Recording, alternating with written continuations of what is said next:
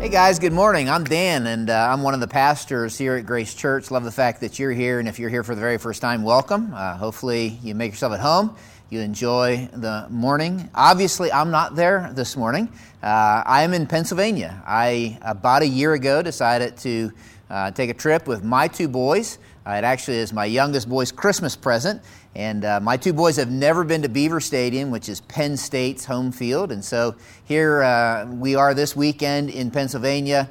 I took them to a Penn State game, their very first Penn State game. And I told Aiden and Ben I was going to send back another picture. And that picture would tell you whether or not my team won at the game we were at. And so you can look at the picture on the screen. I don't know yet because it's not yet been played as I'm taping this. But you can tell whether or not we won or not. But this week, I kind of want to have a conversation with you and continue a conversation that we've been in. We're in this series called Made to Be.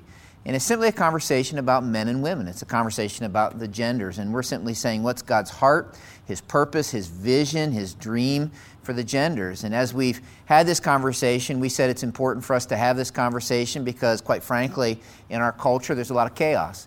There's chaos, there's stereotypes, and those stereotypes sometimes lead to distortions, and it leaves people confused. And so we simply have said the church needs to find its voice and find its tone in the middle of this conversation.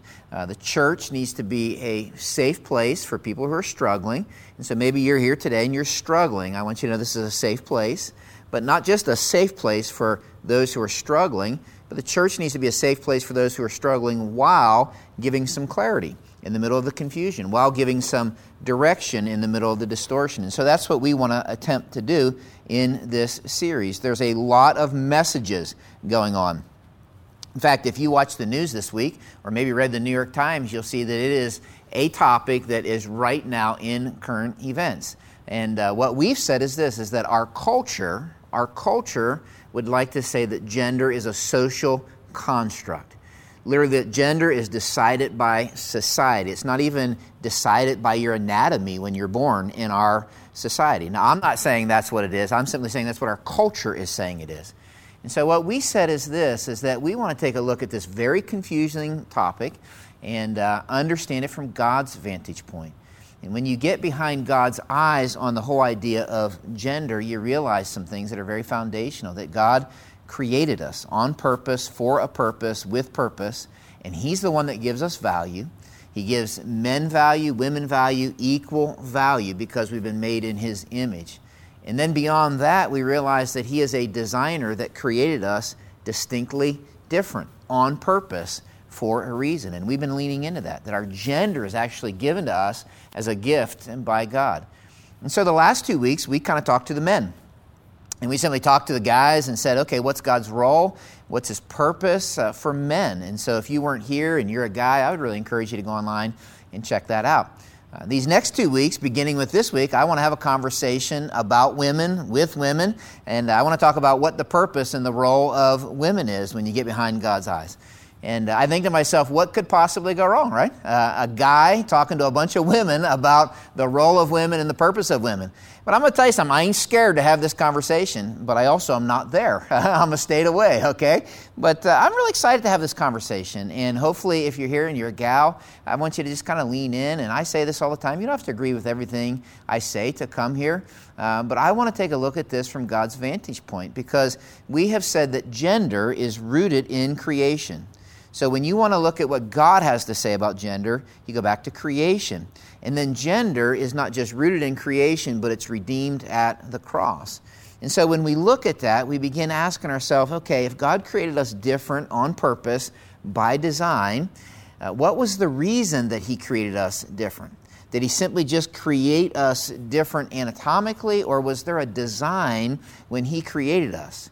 And as we do this, I begin to think about women and the challenges. Many of you are sitting here this morning or tonight, whenever you decided to come and hang out with us, and there are so many challenges for women.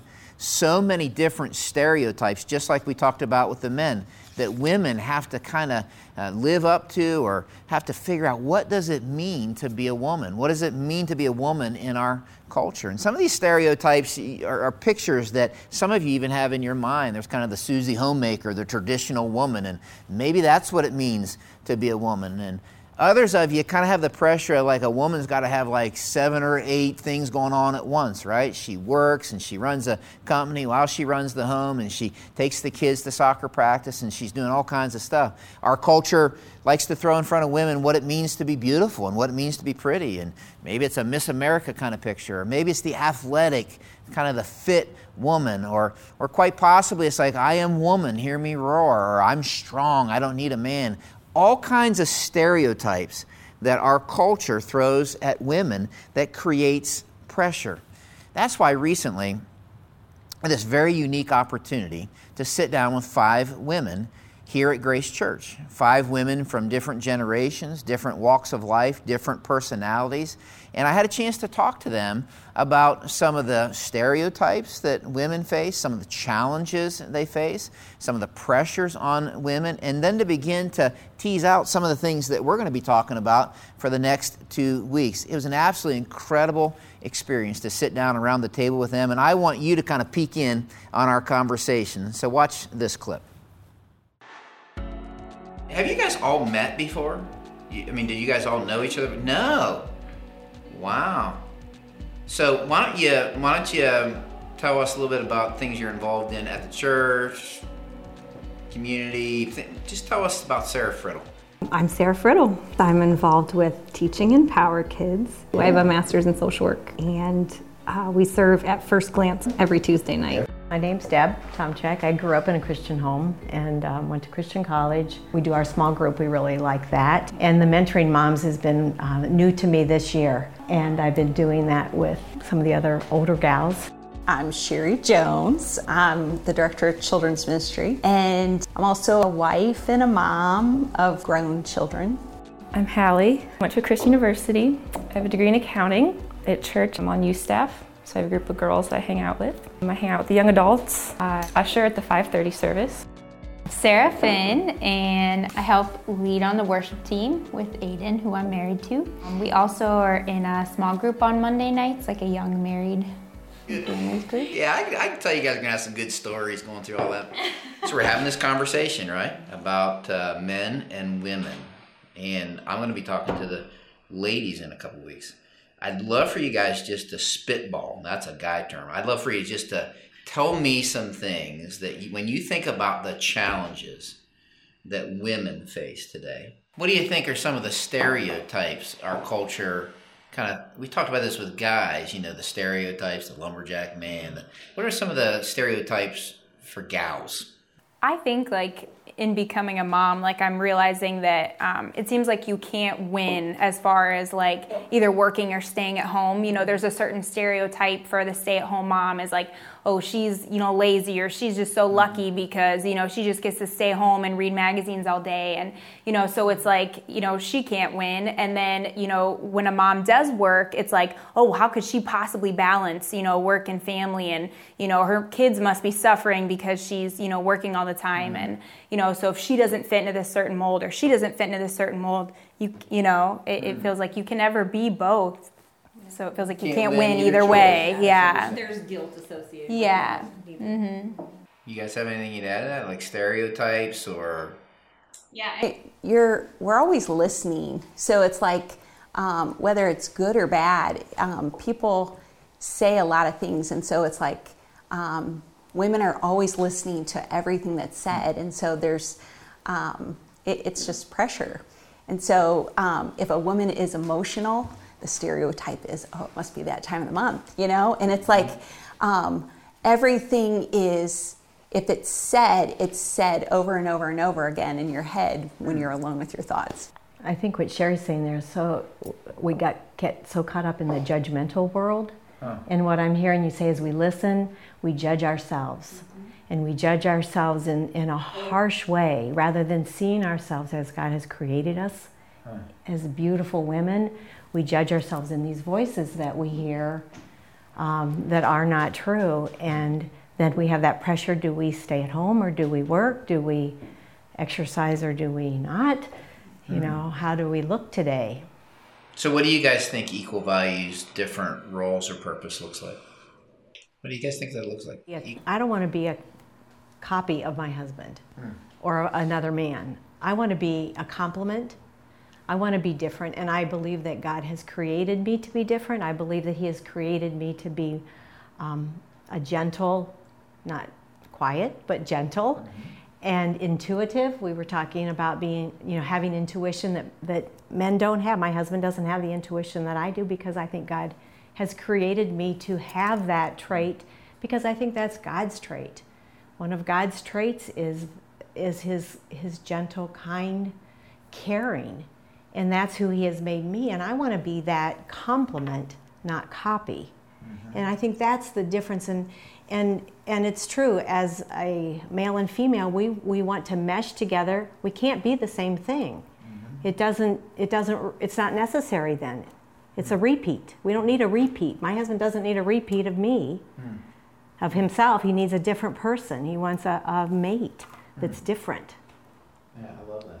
I think if we took the emotion of the gender discussion out of it, if we were talking about a business, to have two CEOs who both want to be in charge, you get nowhere.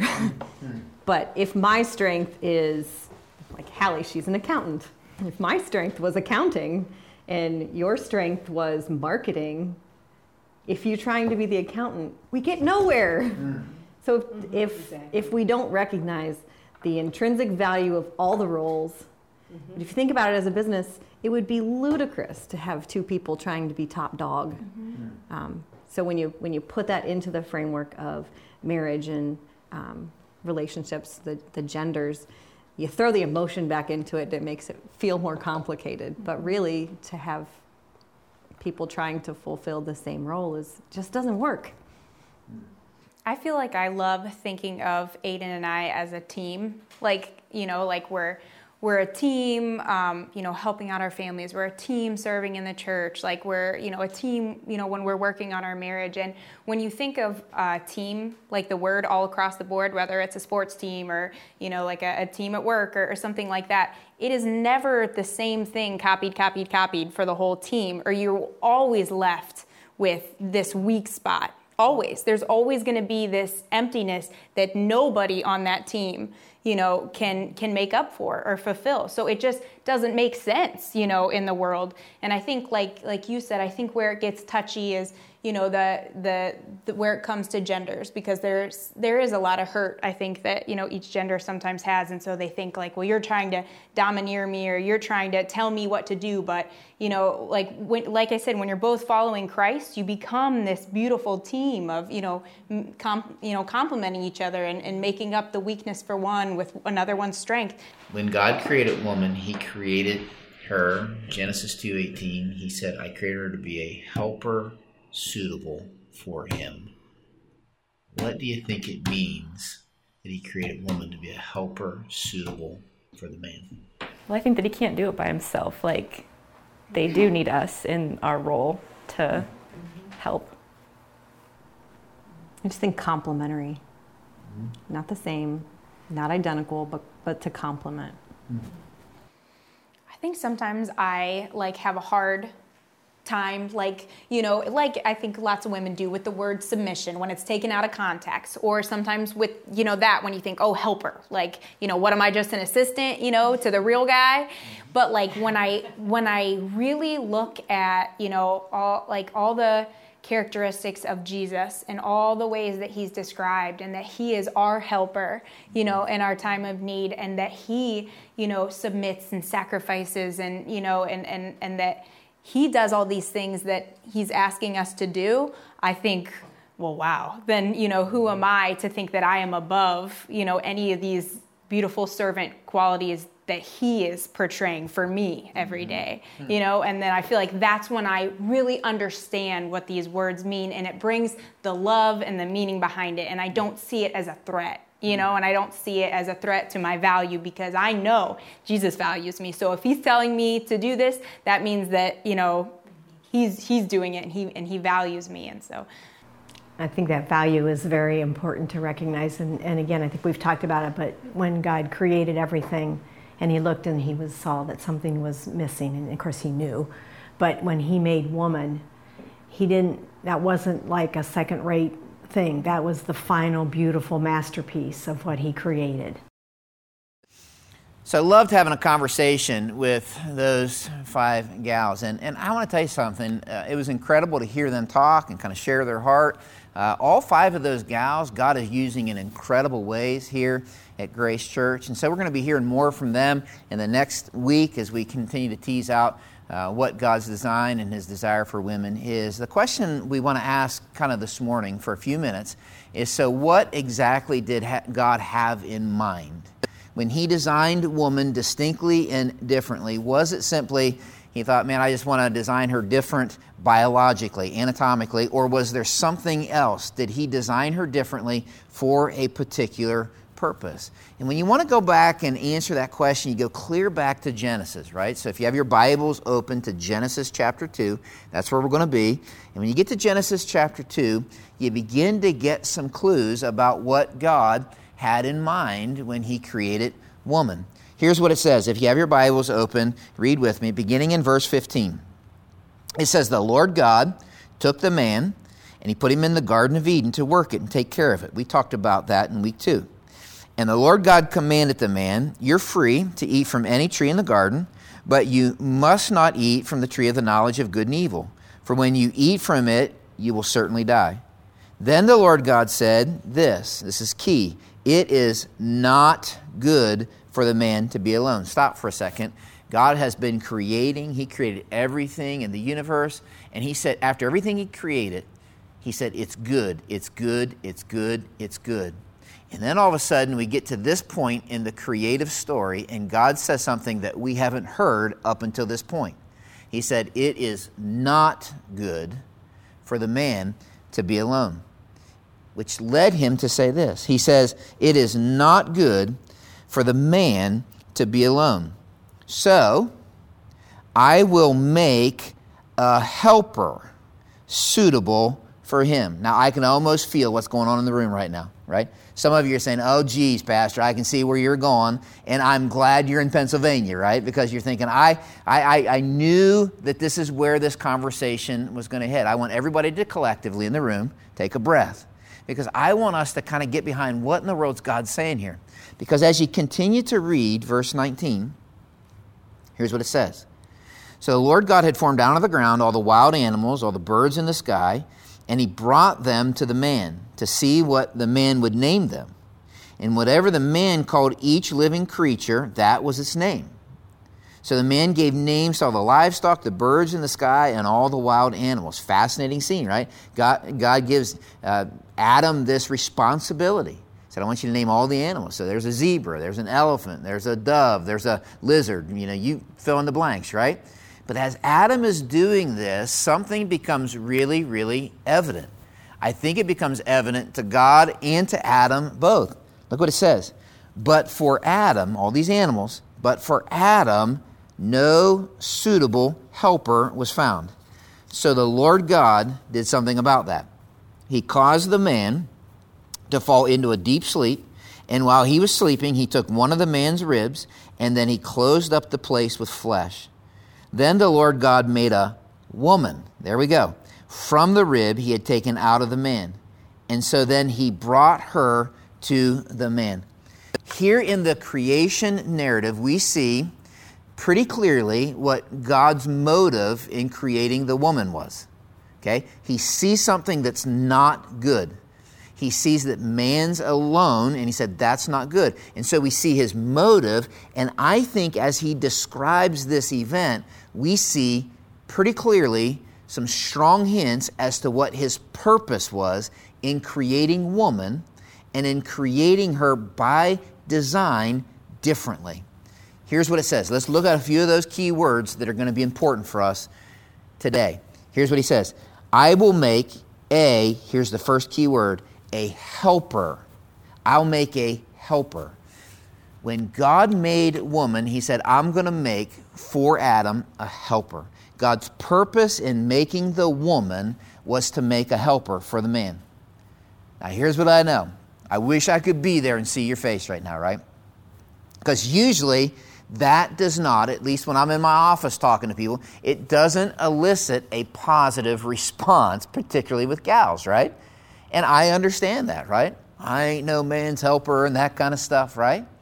And the deal is this: when we say that God made woman to be a helper, the word helper kind of elicits different images, because you can take that word helper and go a lot of different places. Our English language lends itself to that. I mean, just think about it. Like, there's different words. Like, if I use the word cool, right? If I just simply use the word cool, there's all kinds of ways in which maybe you could take that word, meanings that word has, right? If I say you're cool, that could mean that you're somebody who's all right, man. You're kind of hip, and you're in style and all that kind of stuff. Or I could say you're cool, and it might mean you need a jacket, right? Or I could say you were a little cool, and it might mean that you weren't very friendly to me, right? It's one word that kind of brings up all these different images. So, when we get to this word helper, it's important that we understand the word that was originally used. Now, we're going to throw it on the screen. I'm actually going to throw the Hebrew word on the screen, okay? I want you to see it, and I want to explain it. The Hebrew word helper is the word ezer, okay? Ezer. Everybody say it out loud with me, okay? 1, 2, 3. Ezer. That's the word, right? And when God made woman, He made her to be an ezer, right? A helper.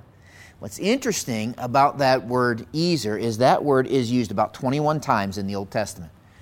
21 times, twice here in Genesis to refer to God creating the woman. 3 different times used in the Old Testament to refer to somebody saving somebody or rescuing somebody that was in need of desperate help. And then I want you to remember this: 16. The majority of the times it's used in the Old Testament, 16 times, it's used to refer to God. That's key. In fact, let me read you some of the places. Psalm 33:20.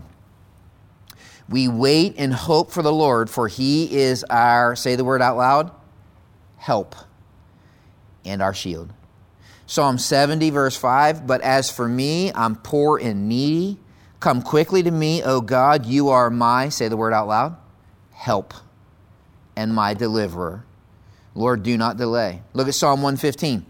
All you Israelites, trust in the Lord. He is their help and shield. House of Aaron, trust in the Lord. He is their help and shield. You who fear Him, trust in the Lord. He is their help and shield. Psalm 146. Blessed are those whose help is their God, the God of Jacob, whose hope is in the Lord their God. Listen close. If God is our help, do you think that means that being a helper is a secondary or inferior part of the equation? Answer is definitively no. There's not a chance. There's not a chance that it is an inferior, a secondary part of the equation. It is a necessary part of the equation. God being a helper means that it's not inferior, but that it is necessary. In fact, this word ezer, helper, simply means this. It means to provide necessary assistance. That's what it means. So how does this apply to women? I want you to write this down on your outlines. It means this. Women were made to be helpers, and women are made to be necessary helpers. Necessary helpers. That's what the word means, to provide necessary help. The idea of women being created does not speak to their inferiority. It speaks to their necessity. And I would say this, the fact that God created woman to help the man speaks not to the woman's inferiority, but it speaks to the man's inadequacy to do what God placed him in the garden to do alone, without that necessary help. It speaks to the man's need for assistance, for somebody to help him do what God called him to do. God said it's not good for the man to be alone. It's not good for that old boy to be alone. He needs some assistance. He needs some help. And so He created woman. Now, He doesn't stop there. It's so key. I want you to stay with me on this. God had placed the man here to be a responsible caretaker. That's what He did. And He saw that he needed help to do what God had placed him here to do. And so in light of that, look back at your Bibles, He says, I will make a helper, here's the key phrase, suitable for him. That word suitable for him, we're going to throw that on the screen just so you can see it. There's a Hebrew word, and here's what it means. I'm going to create a helper the opposite of him.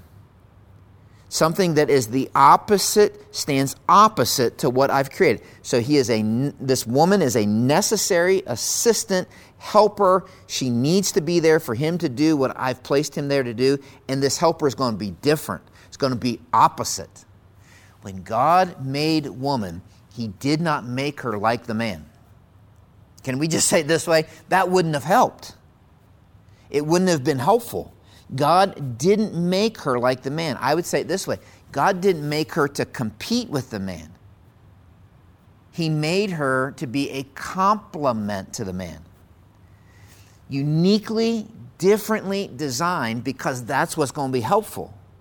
In fact, I was reading from Matt Chandler said this. I just want to read. He said, this phrase, fit for him, leads us to the idea of a complementarian relationship. The man and the woman were created unique by God, both in the image of God, equal in dignity, equal in value, equal in worth, but they've been meant to complement one another, not compete against each other.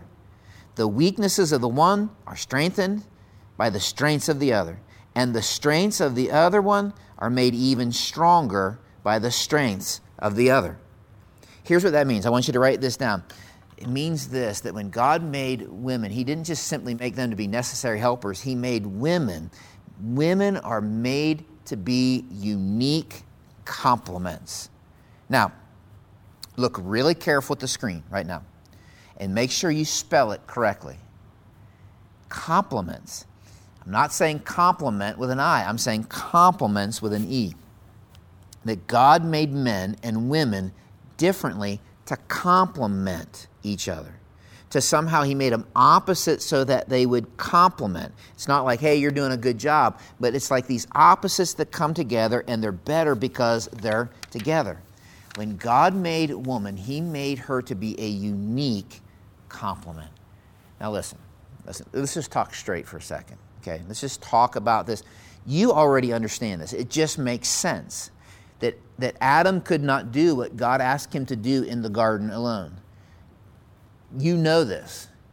Whether you believe the Bible or not, you know that Adam could not do, right? If we're reading this story, he couldn't do what God asked him to do alone. You're like, what do you mean, Dan? Well, look back at your Bibles. Genesis 1:28. Flip a page back. God blessed them and said, be fruitful and increase in number. Fill the earth. Listen, everybody look here. Man cannot fill the earth and be fruitful without a complementarian helper, the woman, right? There's no way he could do that. It's impossible, right? Man and woman are needed to come together to be fruitful and fill the earth. But I want you to get this. But that's not all that was given to Adam as his primary responsibility. He was given more than just to fill the earth. He was given the responsibility to cultivate it, to tend it, to mine it, to care for it.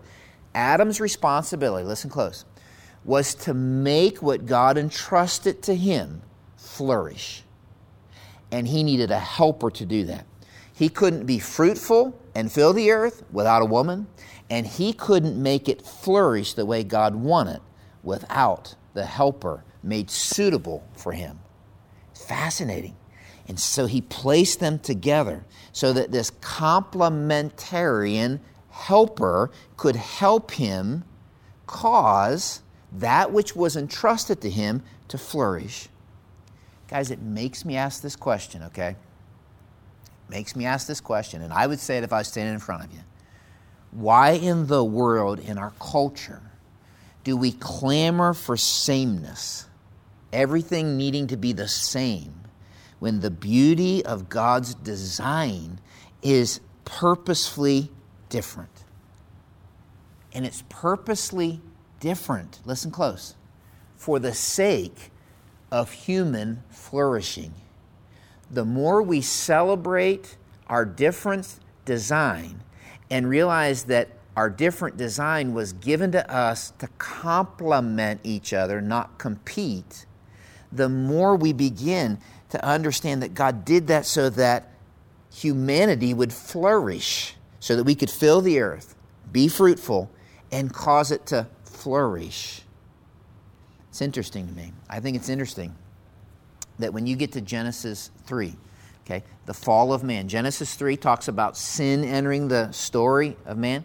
So when you get to Genesis 3 and the fall of man, here's what's interesting. You can read this on your own. In fact, you ought to check me on this. But the man was given this primary responsibility to be the spiritual guardian. God gave him the command. And he said, I want you, Adam, to be the spiritual guardian. Take care of what's been entrusted to you. And the man neglects his primary responsibility. We talked about that, right? Week 2. He neglects his primary responsibility. And so what happens? The woman, who's created to be the complementarian helper, oversteers. And the next thing you have is sin. And God primarily comes to the man first. And when he does, it's interesting to me that God pronounces this universal consequence of the first sin. This is interesting, guys. And when he does that, Genesis 3, you can read this, the consequence that he pronounces on man has primarily, that consequence has to do with man's primary responsibility. He says, now that which I've given you to do is going to come about through a lot of hard work, through sweat. I want you to take care of 10, but it's not going to be as easy. The thing that I've given you to do is not going to be as easy. Not just taking care of the ground and causing things to flourish from the ground, but even tending your family, being a spiritual guardian. I mean, it's going to be hard work by the sweat of your brow. And us guys in the room say, yep, experience that. But then when he comes to the woman, her consequence is correlated to her role and purpose and responsibility. Look what it says, Genesis 3. Just flip a page over. Verse 16. To the woman, he said, I'll make your pains in childbearing very severe. With painful labor, you'll give birth to children. Can I get an amen on that? Right? You gals already know this. You guys don't even pretend like you do, right? I've been in the room 3 times, man. I praise God all 3 times. I'm a guy, right? Because you see that play out, that God created her to be a complementary helper, and so she's going to bear children. And what God is saying is, listen, it's not like, hey, it's not a breeze, right? But he doesn't stop there. Look at this. This is so interesting. Okay? See this word? Desire will be for your husband, and he'll rule over you. Now let's make sense of this. Let's make some sense of this. You read this, and it sounds odd at first, because when you read this, it sounds like your desire, that's a good thing. Your desire is going to be for your husband. You're going to desire your husband. And I think if you read it that way, it's confusing, because well, if that's the consequence of sin, right? But in order to understand what God is saying here, you got to look at the very next time we see that word used. And the next time we see that word used is in reference to Adam and Eve's son, who offers a sacrifice that God is not pleased with. So you flip one more page over to Genesis 4. Look at this. The Lord says to Cain, that's Adam and Eve's son, why are you angry? Cain was angry because God didn't like his sacrifice. Why is your face downcast? If you do what is right, will you not be accepted? But if you do not do what is right, listen to this, guys. Sin is crouching at your door. What's the word? Desires to have you, but you must rule over it. It's interesting, right? He's saying sin literally wants to overcome you. I think what God is telling Eve is that women, there's going to be this disordered desire, this restless desire to compete instead of to complete and complement. I think there's going to be this desire, and some of you are like, I feel it. Some of you, if you're honest, I feel it, to control your husband instead of cooperate with your husband. I think for some, what he's saying, there's this disordered desire to somehow pressure instead of partner with. I think that's what he's saying. That somehow the way this begins to play out is these disordered desires and these restless desires. What he created women, and women were made to be unique complements. They were made to be necessary helpers. But that's not all. I think there's one more thing, and then we'll be done. One more thing today, and we'll be done. If you go back to Genesis 2, the Lord God said, it's not good for the man to be alone. All the men in the room are going to say amen to that, right? Not good for the man to be alone. We've talked about this before, but I want you to hear me say this. God made us for community.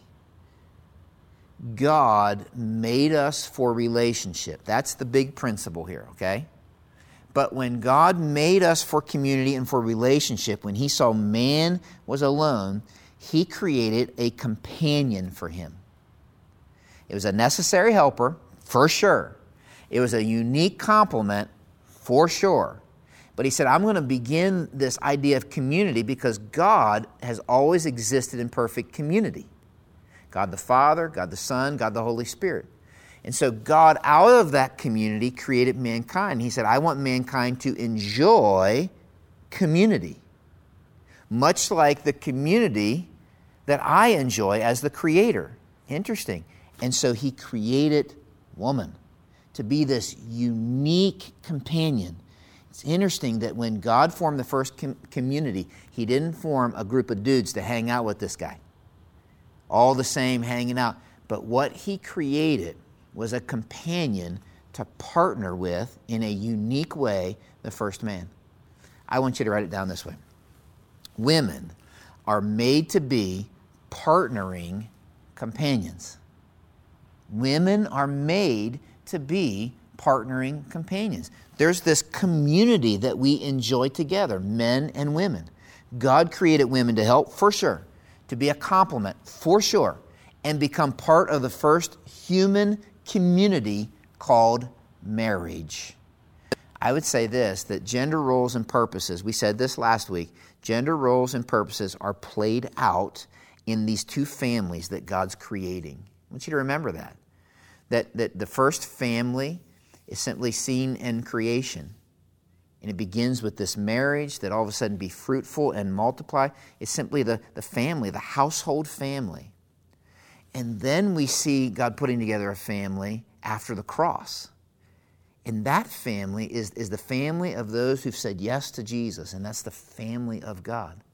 And this idea of necessary helpers and unique complements and partnering companions is seen, played out in those two communities. Let me just say it this way. Let me just say this before we close. Regarding marriage, okay? Regarding marriage and the community that we experience in marriage. Marriage is the unique and exclusive friendship between one man and one woman that has exclusive benefits. Exclusive benefits. It's men need women to do what God has called us to do together for the flourishing of our family. I would just say it this way. I am married to an incredible woman. I love my wife. Absolutely love my wife. She is a strong woman. She is a smart woman. She's a courageous woman. She's a talented woman. I will tell you this unequivocally. I would not be the man that I am without Jennifer. My children would not be the people they are without Jennifer. My wife, in a very robust way, she's not somebody who likes the spotlight, in a very robust way, has caused me to flourish as a man. My wife has caused our children to flourish as people. My wife has caused and helped so that what God has even called me to do here in ministry could flourish as she flourishes in the ministry He's called her to do. You see, I need Jennifer. I watch her almost every day this week. She's meeting with women and pouring into women and discipling women. You see, we need necessary helpers, unique complements who partner with us in a unique friendship. Not only that, but in the church here, as one of the pastors, can I just say this? Men need women to do what God has called us to do together for the flourishing of His church. Those beautiful women that you saw on that video, can I tell you this? They all are uniquely involved in the flourishing of what God is doing here. The one sitting on the end, her name's Deb, and she mentors young mothers. You know Sarah that was sitting right beside me. And those of you who come to the contemporary services hear her lead in worship. And some of you in the traditional service hear her sing in the traditional service. God has blessed her with this incredible voice. But way beyond that, last week she sat in front of a bunch of young adults and began to help them make sense of gender. Sarah, the gal beside her, is going to lead our this weekend, and it's already over. She's the one who led our trunk or treat, where we have maybe almost 1,000 kids come through this place. And she led and organized it. Miss Sherry, as she leads our children's ministry, as she oversees a staff of people that are discipling your children right now. We need women for the flourishing of what God wants to do here. And then there was Hallie sitting right beside me to my left. And Hallie was the only one around that table who's not married. She's a single gal, single young adult gal. And I think what a beautiful picture she is. I would say to all you single young gals that maybe you're like, I hope someday that I'll find a man. I would simply say this to you. We need you. And don't sit around waiting for some guy to show up in your life. But right now, begin doing what God's called you to do. You know what Hallie does? Every Tuesday night, she meets with a group of young adult women and she disciples them. She helps disciple high school students on Sunday nights. I mean, Hallie wants to somehow be a part of what God is doing here for the flourishing of His church. I would say to all you young gals in the room, and maybe like, when am I going to find a guy? Until then, I would run with eagerness and enthusiasm into what God's called you to do. We need you here at Grace Church for the flourishing of what God has called us to do. Here's what I'd say. Women are made to be necessary helpers. Necessary helpers. He uses the same word to describe himself. Unique complements. Different. Beautifully designed. That's what's the most helpful. And partnering companions. So that we can, as friends, distinctly designed, partner together for the flourishing of what God has placed us here to do. I'd love for you to bow your heads, and I'd love to pray with you because, Father, I pray for the people in the room right now. I pray for women. And God, my prayer for women right now is that there would be something empowering about understanding how you've uniquely designed them, that you've made them on purpose, so that somehow what you've entrusted to us as a human race could flourish. God, our culture is just all about competition and all about it's got to be the same. And I pray, God, that somehow you would help us here at Grace Church, right here, even in this room, to paint a picture that would be absolutely beautiful and robust and different, so that they might see something that would challenge the restlessness that we see in our culture. God, I pray for gals that are in the room right now, and they're sitting here and they're saying, my guy makes it really hard for me to be that kind of gal. God, I am so thankful that where the ideal is absent, your grace abounds. And I'm praying that your grace would just wrap them, give them a strength, give them even a peace that passes understanding. God, I pray that you would help them, give them courage. God, I pray for the single gals in this room, that God, you would help them not settle. But God, that in the meantime, that they would run into this opportunity that you have placed in front of them.